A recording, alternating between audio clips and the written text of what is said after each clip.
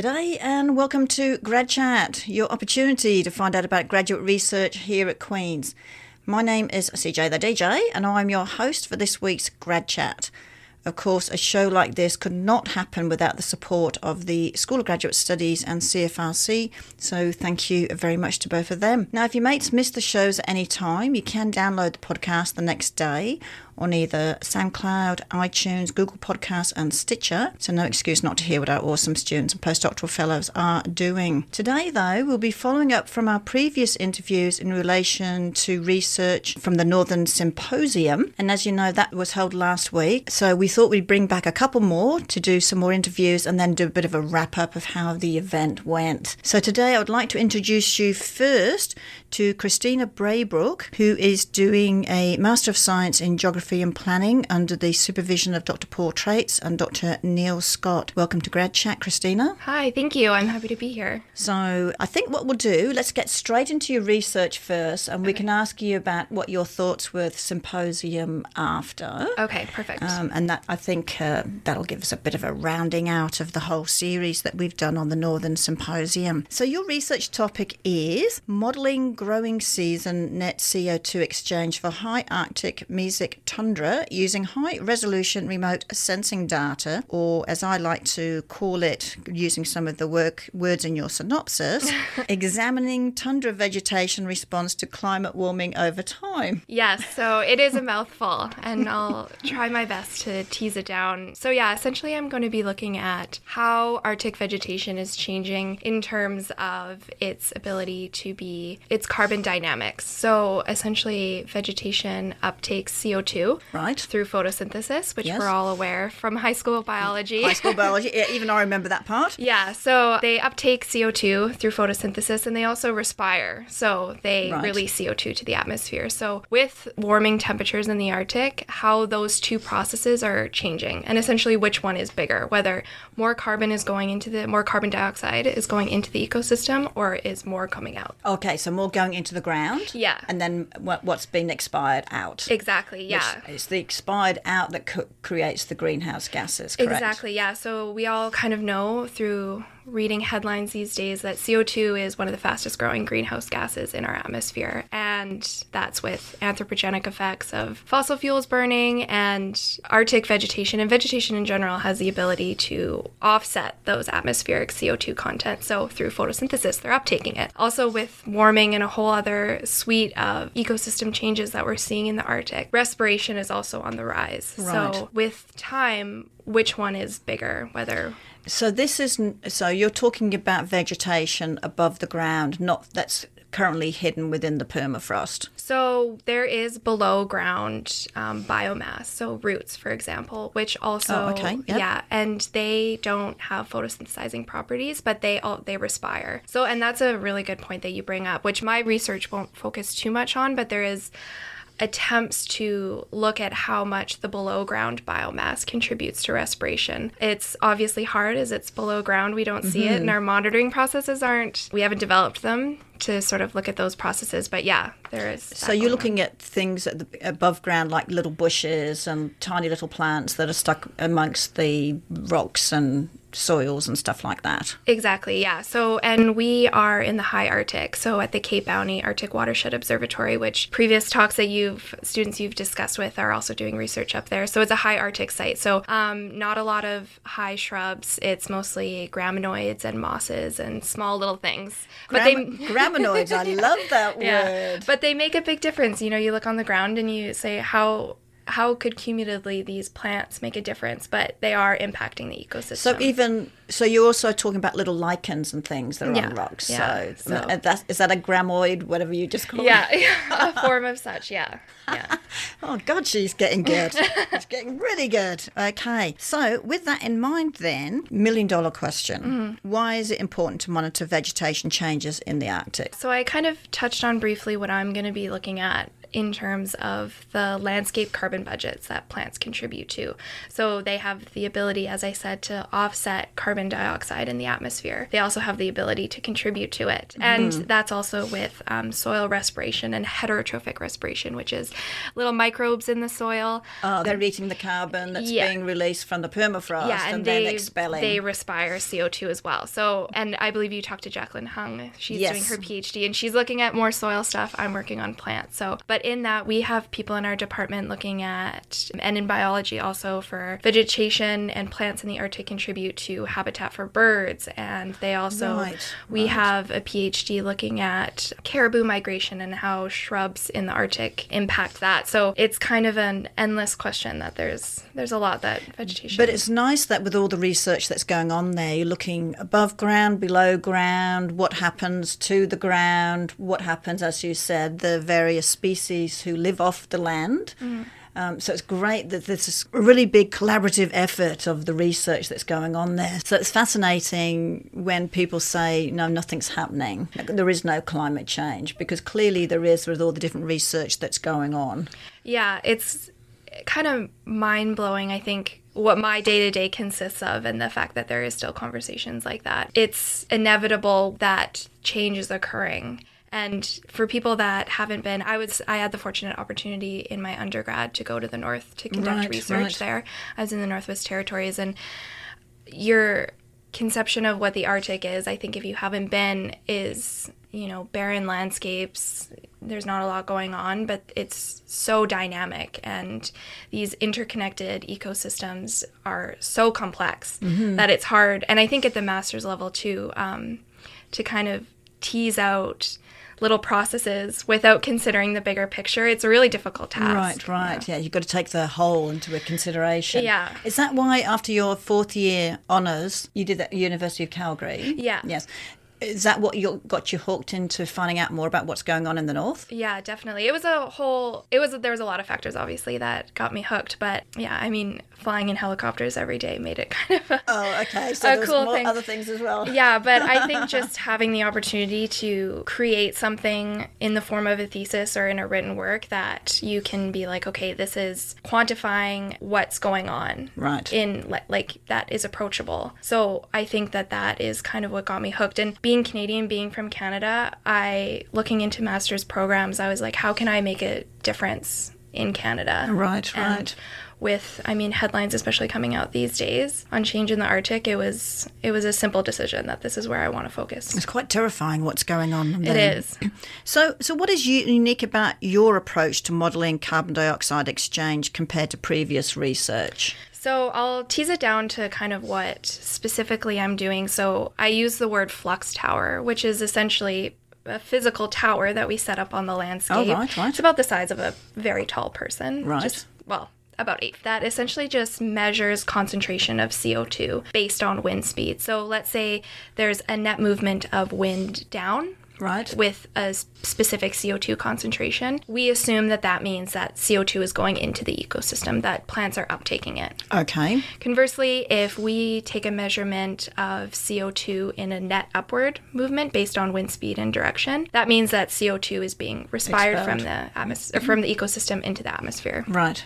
So when I say flux tower, that's what I mean. So we're looking at these measurements, and they are at an extremely high frequency. Like, we are measuring this every 10 seconds, 15 seconds, 30 seconds. We can vary it. Yeah, very high. So previous approaches to attempting to model these fluxes using remote sensing have used a single satellite image for the entire growing season. Wow, so really, really high up above. So that's not getting down to the nitty-gritty. Yeah, so what that essentially means is we are taking one moment in time, just taking a picture, let's say, of extremely high variability in an ecosystem. Right. So attempting to kind of put those two together has been, there's been successes depending on variability of fluxes in ecosystems, but it's hard. So what I'm attempting to do is use a drone, or an unmanned aerial vehicle, as we like to call them technically, but to up the frequency of imagery acquisition to match that of these fluxes to see if more pictures essentially will be able to tell a better story. So, but the pictures, though, are looking at, once again, the concentration levels of carbon dioxide in the atmosphere. Yeah, it's essentially looking at whether in that time that we are taking this picture, is more CO2 going into the ground or is more CO2 coming out of the ground? And that's done by statistical methods that I won't get into right now. Not important. Thank you. Yeah, I mean, I don't even fully understand that myself. That's a challenge of mine. But yeah, essentially looking at whether it's going in or whether it's going out.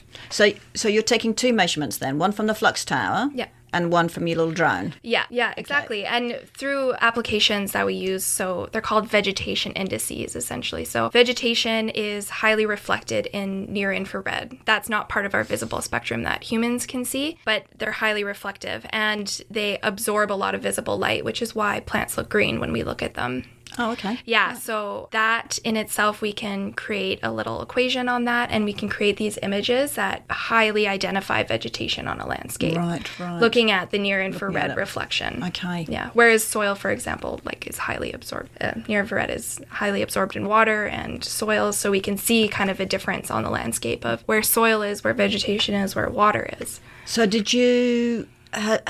I mean, you're only doing a master's, so that's only 2 years. So have you got data from before, or is this all new data you're collecting? So I was very fortunate to come onto this particular project that this tower has been operational for almost 10 years. So fantastic. Yeah, we have 10 years worth of data at this particular vegetated mesic tundra site that will be within the scope of my research attempts. Of course, changes over time, and I am limited by 2 years, hopefully, knock on wood. But you can still sort of see what happened 10 years ago to what's happening now. Yeah, exactly. So looking big differences. Yeah, looking at intra-annual variability, so looking at within a single growing season versus interannual, so looking between growing seasons. So when you're not up there in the summer, is this flux tower still taking readings? No. Or is it only during the period you're there? It's during the period that, not specifically me, but when people are at Cape Bounty. So I will be up there in July and August, but growing season starts at around the beginning of June. So with the help of people that are going up earlier, they're going to get the flux tower set up for the season, and we'll be able to monitor it from that. Yeah. So what are the anticipated outcomes of your research? That's a big question. I think, as we said, a master's program is only 2 years, and I know I'm not out to solve the world's problems in 2 years, but I think where my research is situated is contributing to a better understanding of how to model these landscapes. And with the use of unmanned aerial vehicles or more in situ work, we can better understand the scale at which we need to monitor these, that we can then cross-apply to other ecosystems. So I'm going to ask you one more question. Yeah.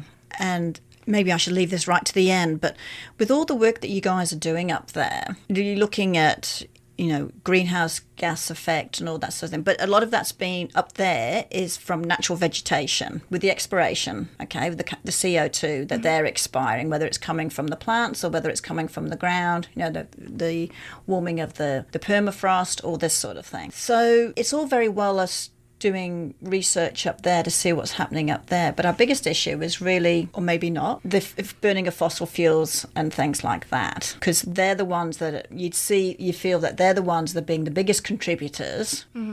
Because you're the skeptics against what's happening up in the Arctic or this climate change, they would say, well, it's happening naturally. Because what's happening there, you could say, is naturally to a point. Yeah, I mean, the beautiful thing about our world is that things don't happen in isolation, and that everything is very connected. So atmospheric processes, contaminants that are in our atmosphere, they end up in the Arctic. And that's the thing, it's this term called Arctic haze, that there's this sort of, depending on, formation of wind and how everything ends up in the Arctic, that it's not, the fossil fuels that are burning in Kingston don't just stay above Kingston.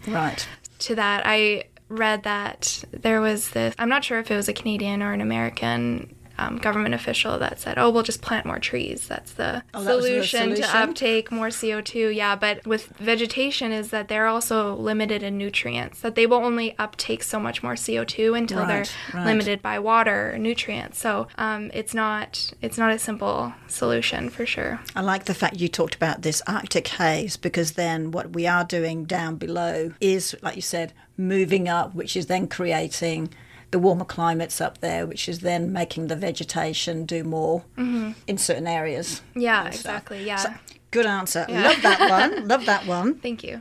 Okay, so Christine, thank you for coming on and talking to us about that. Thank you for having me. Okay, so our next lucky student that we're going to interview is Russell Turner, who is doing a Master of Science in Biology under the supervision of Dr. Vicky Friesen. So welcome also, Russell. Hi, thanks for having me today. Now, just so you know, if Russell sounds a little different, he is on Skype. He Skyped himself in here today, so we really appreciate you coming on the show, Russell. Yeah, no problem. Now, your research is the population genomics of an Arctic seabird, the majestic common eider. Is that how you say it? As an eider sea duck?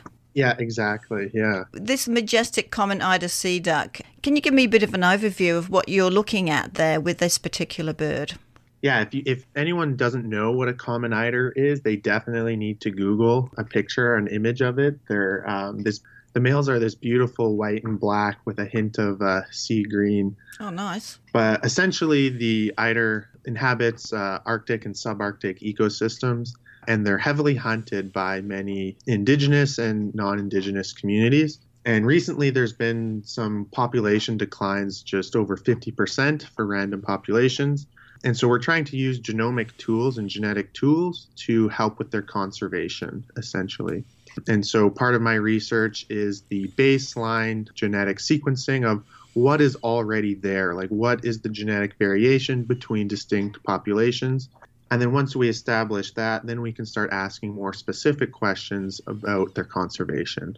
Can I just jump in quickly there? You said they've been hunted by the indigenous communities. Why are they getting hunted? Is it for their eggs, or is it for the eider or the feathers and things to make warm clothing?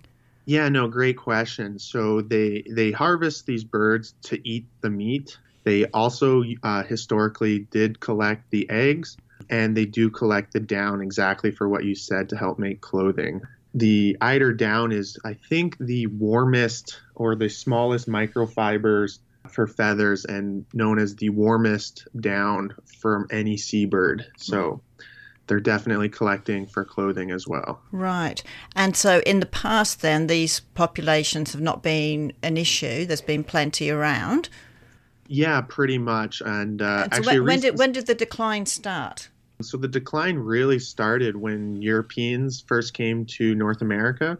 And a recent study that actually just came out of John Smol's lab in biology identified that these population declines were almost immediately triggered with the advance of firearms in North America. Oh, is that right? So as soon as firearms became kind of commonplace, they saw population declines on a couple colonies. Mm-hmm. And in combination with firearms, also with motorboats and easily getting around, made hunting this species a little easier. So it's really the past 200 years then? Yes, yeah, exactly. Improving what we think is civilization doesn't really help us, does it? Yeah, not all the time. So that's kind of, so the background then is, well, there's two backgrounds I'm thinking then. There's the historical background of the start of European settlement in the north, coming into the north there, but also then the advent of having firearms and things that makes it easier to find these birds. Is that correct? Yeah, you're absolutely right there. And in combination with other human activities in the north, such as increased shipping, oil and gas exploration, and everyone's favorite, climate change. So, right. Yeah, there's a bunch of human impacts on these organisms. And yeah, we're just trying to help them out using genomic tools. So it's really exciting. It's the first time it's been done on this seabird. So can I just ask one more question before we get into your actual research? What do these birds eat? Yeah, so eiders are amazing. They dive to the seabed floor and they eat mostly like blue mussels or other invertebrates that they can get picking off the sea bottom. Right. And they dive down up to about 25, 30 meters, and they'll like pry off the mussels from the seabed floor and then swim back to the surface and consume them on the surface, completely whole. So once again, there's potential if those populations dwindle for various reasons, that's once again their food sources being reduced. Yeah, exactly. Yeah, heavily rely on those blue mussel beds for their diet. Right. Okay. So let's get on to your work itself that you're doing, because I like a little bit of a background of why you're actually studying a particular bird. Yep. So tell me a bit more about how do you use DNA to help conserve birds, and what does that actually mean? Well, essentially what we do is because these birds are heavily hunted and some populations are declining and some are not declining, we don't know if the hunt is influencing specific colonies or not. Right. So essentially what we're trying to do is, are you familiar with like 23andMe or Ancestry, like human DNA testing? Is that the one that you will see on TV about? Yeah, exactly. The Canadian, can't find out how much of a European or other population you are. Yeah, exactly. So the idea there is that for a human, you spit in a tube, you send your DNA away, someone sequences it, and tells you kind of where roughly in the world your ancestry is from, or where in the world you come from. Right. And what we're trying to do with the birds is that exact same thing, but just on a North American scale. So we get these hunted birds where we don't know where they came from. We can sequence some of their DNA, and then we can find out, oh, this bird is most likely from northern Nunavut, or, this bird is from Newfoundland. And then we can try and understand how much of an impact the hunt is having on these birds. Sorry, did you say that you found these birds, but you're not sure where they came from, but they're in a certain area right now?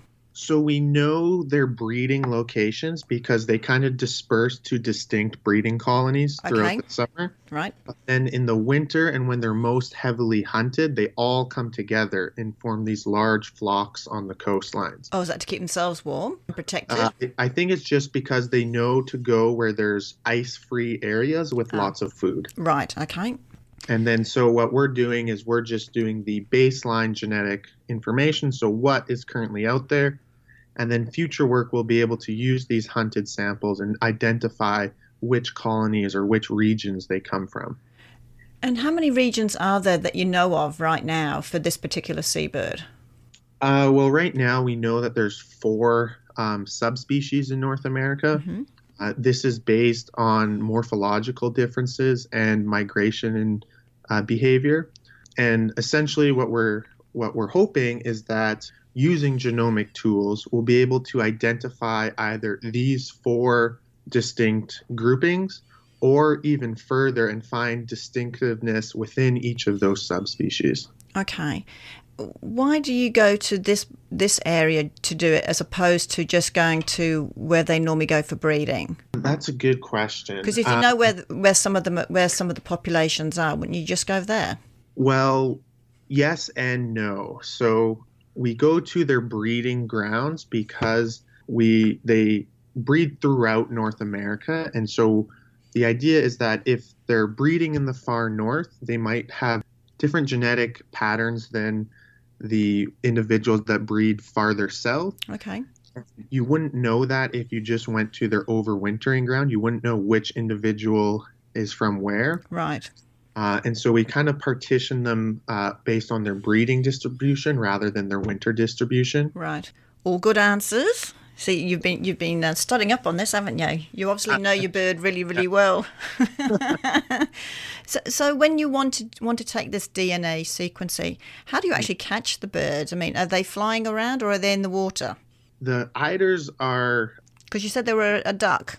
Yeah, so they're ducks. So they're mostly flying around their land-sea interface, so kind of between the ocean and these small islands that they breed on. Mm-hmm. But what we actually do is we actually set up these large mist nets, which is a common method to catch like little passerines in the mainland. Right. But we set these up just kind of outside ponds in the Arctic. And they kind of fly around the island, like scouting out the area, like looking for a good place to land. Right. And when they're flying around, they don't actually like see these nets, and they're just like 5-10 feet above the ground, and they're kind of flying around looking for a place to land. and then they see our nets at the last minute and they slow down and they just like gently like land into the nets. Oh, that's and very then nice. we run out as a crew and capture them, and then we can take a bunch of scientific samples from them. And then you let them go. And then we let them go, yeah. It sounds like, I mean, are these ducks big? Because it sounds like a bunch of you run and get them. I mean, how big are these things? Yeah, so these ducks can get up to about 6-7 pounds at breeding season. Oh, okay. So they're actually the largest duck in North America. Right. Yeah, or actually in the Northern Hemisphere. I've been recently corrected, not just North America. Yeah. But if you're catching them during breeding season, does that upset their breeding time at all? I mean, I know if I was getting in breed sort of in heat, if you know what I mean, and suddenly someone's starting to try and catch me, that might kind of put off my fertility. Do you find that happens at all? Or is that just I think if we really hit a colony really hard, that could have an impact, but we try and limit it to just certain hours of the day and not going out and disturbing them at all the times. And I think that's a really big a factor there, is that we're not always constantly like working the birds. Right. And we very rarely catch the same bird twice. And so that's another benefit, is that we're not inducing stress on these birds multiple times. It's just for a very short period of time, kind of once a year, if we're lucky to capture them. If you do capture them, and I know you're doing the DNA sequencing, would you tag them as well so you can actually follow their flight path of where they go next?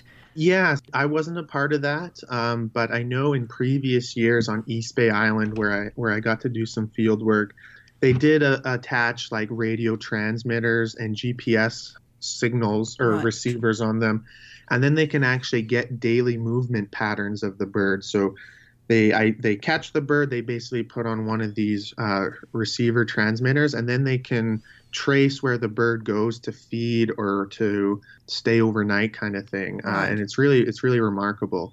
But also what we do is we attach these metal bands and these plastic bands to the birds, which hopefully will stay on for the rest of their life. Right. And they're really lightweight, and we just put them on their legs essentially. And what this also enables is you to track birds year after year. Right. So you're able to identify some birds that were breeding on the same island, 5-10 years prior. And then you can also use this to estimate survival and abundance of the birds as well. And I don't know how long you've been collecting the data, but if you can track where they've been, has there been any reports that they're actually now not going to the same places as they used to? Unfortunately, I don't think they have that information identified. Right. But as far as I'm aware, they're still going to the same locations that they kind of have historically gone to. So in terms of, I mean, you've talked about how people have affected the population of the eider sea duck. What is their natural predator other than man? So that's a great question. So other like owls and other, falcons and hawks are a common predator of common eider. Okay, and they're up there too? But some of those species are up in the Arctic, yes, and some in the subarctic. But a kind of a recent observation by many scientists is that because polar bears typically eat seals, but with less sea ice, they've kind of switched their diet to kind of anything that's in the Arctic. And so now they're actually observing polar bears not just consuming the adult eiders or attempting to catch the adult eiders, but they're actually going onto the colonies and will wipe out an entire colony of all their eggs. Oh dear. Okay. Yeah, bears are coming onto the islands now, hungry, looking for food, and the eggs offer a little bit of nutrition, part of their typical diet. But for example, last year on East Bay Island, they don't think a single egg probably didn't hatch. It was wiped out by a big group of polar bears. So what's the lifespan of the bird? So the average lifespan, I think, is about 9 to 15 years old. Okay.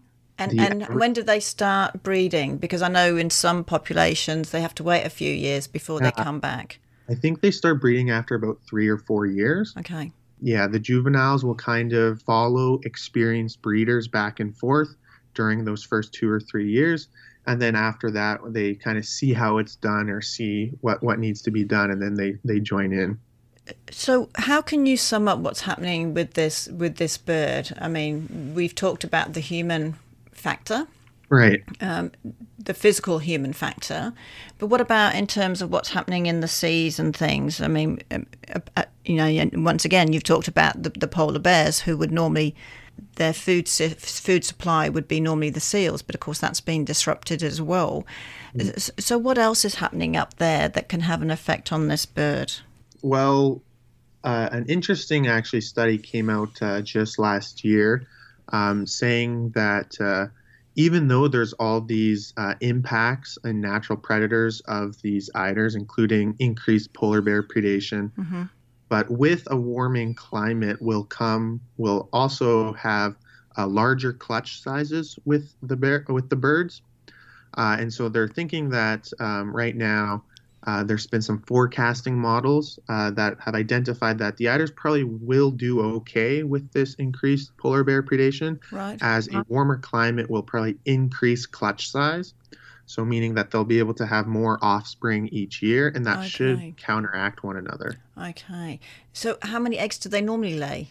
So it kind of varies throughout their range. The farther south that you go, so say like Newfoundland or Nova Scotia area, they have on average from 5 to 6 eggs per year. Okay. But the further north you go, say East Bay Island in northern Hudson's Bay, they have on average 3 or 4. Okay. And if you go further north than that, the idea is like 2 or 3. Right. So they've in themselves they've learned how to adapt with the different environment, knowing that they can look after ducklings. Yeah, to a degree, yeah. A bit more with more numbers if they're in a warmer climate, because there's potentially more food around for them. Exactly. I think that's the working hypothesis right now. Right. As long as it's the right food that's available for them. Exactly, yeah. Yeah. Russell, this has been absolutely fascinating, and this is just one bird, and I know there's a lot of other birds up there that your labs, our biology labs do up in the high north. So thank you very much for coming on today. But were you at the Northern Symposium? I was, yeah. That was a great symposium. What was that, last week? Yes. Yeah. Mm-hmm. And what did you think of it? It was great. It's great to have different departments come together, and we're all interested in the same region of Canada and kind of share our research and our stories about our experiences in the North. It was really great. Great. And so you had an opportunity, as you mentioned, to speak to other programs as well, which is fascinating, I would imagine. Yeah, exactly. Yeah, I had a poster during the poster session, and it was great. I had people that I never talked to or never interacted with come up and ask me about what I was doing. It was a lot of fun to chat with them. That's fantastic. So, Russell, thank you very much for coming on again. I'm going to sort of switch over now to Branavan to give a bit of an update on what he thought of the Northern Research Symposium, how he thought that went, seeing as he was part of the committee and everything. So, Russell, thank you. Well, thank you for having me. It was a pleasure talking this morning. Excellent. You got lots to say, so it's fantastic. Yeah, thank you. So, Branavan, give me a summary of how you think it went, because this is our third session, and we've heard some fantastic research. Awesome. So, yeah, the Northern Research Symposium was held on April 17th, 2019, for the 7th year, and it went really well. We had great attendance, and it was a great day of talks, posters, but also talking to each other about their research and some new collaborations too, which was great. So I think it just goes to show the amount of research that's going on up in the north across various disciplines, and that so many people are interested in, what can we find out to help protect the future. Exactly, because Queen's has a very dynamic northern research community. We have researchers in the departments of biology, geology, health studies, and also geography and planning, and several other departments. So it really shows the diversity in northern research that can be done, and that is being done at Queen's. I think the sad part is there's no limit to how much research we can do up there, because there's so much we can be doing, which is quite sad to think that there's so much research available up there. Exactly. And also, I think something I took away from this specific symposium this year is the landscape is changing in terms of how research is being conducted in northern environments. Right. So it's no longer you go from the south and you collect the data and then publish papers and then provide a report to the community, but rather coming up with questions with the community, working with the community as research partners and collaborators, because then there's going to be a lot more applicability to that research immediately. Right. So it's really interesting to see how that has changed through time and the community involvement, the importance of recognizing community involvement. It is super important. I mean, the collaborations have to happen for anything to get changed. Absolutely. Because it's not just, like you said, just going in, doing a bit of research and coming out. I mean, there's still people and still wildlife, etc., up there that still need to function. Yeah. We're the people just coming in and going out. Yeah, but then extending that to more collaborative long-term partnerships can be fruitful in terms of the training of graduate students, but also it has long-lasting benefits, hopefully. Right. So actually, one more thing. I mean, there's a lot of you that were involved in the Northern Research Symposium. Mm-hmm, absolutely. I mean, what a great committee, both with students and faculty. So how did you find working with those people? It was a tremendous opportunity, and for me, it's the 4th time I'm organizing this conference. So every year, a new group of students I work with, and I learned so much from everyone involved, and maybe share a thing or two that I have learned over the past few years. I'm sure you have. And so I would really like to acknowledge and also give shout outs to the following people: Doctors Laura Thompson and Robert Way, Christina Braybrick, Greg Robson, Dana Stevenson, and Jacqueline Hung for helping organizing this conference this year and being the part of it. It's a real privilege to have worked with all of them this year.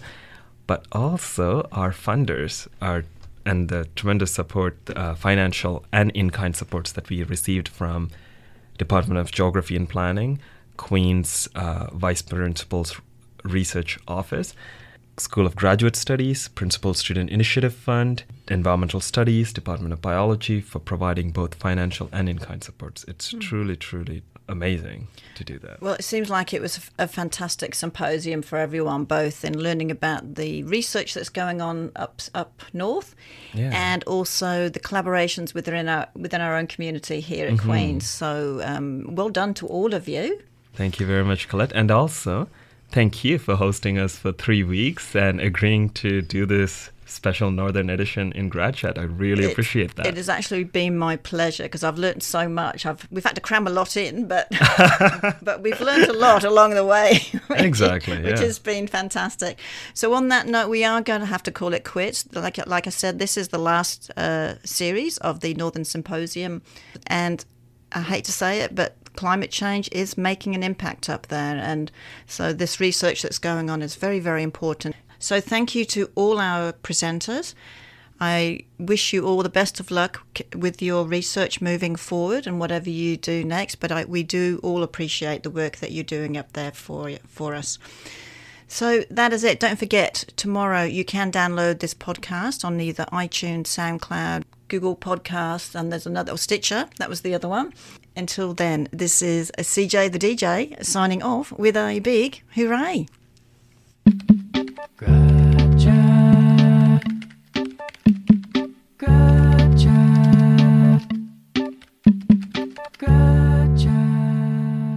This podcast is produced in collaboration with CFRC.ca in Kingston, Ontario. CFRC is located on traditional Anishinaabe and Haudenosaunee territory. Infrastructure support for the CFRC podcast project is provided by Queen's University's Faculty of Engineering and Applied Sciences. For more information or to get involved in podcasting, visit podcasts.cfrc.ca.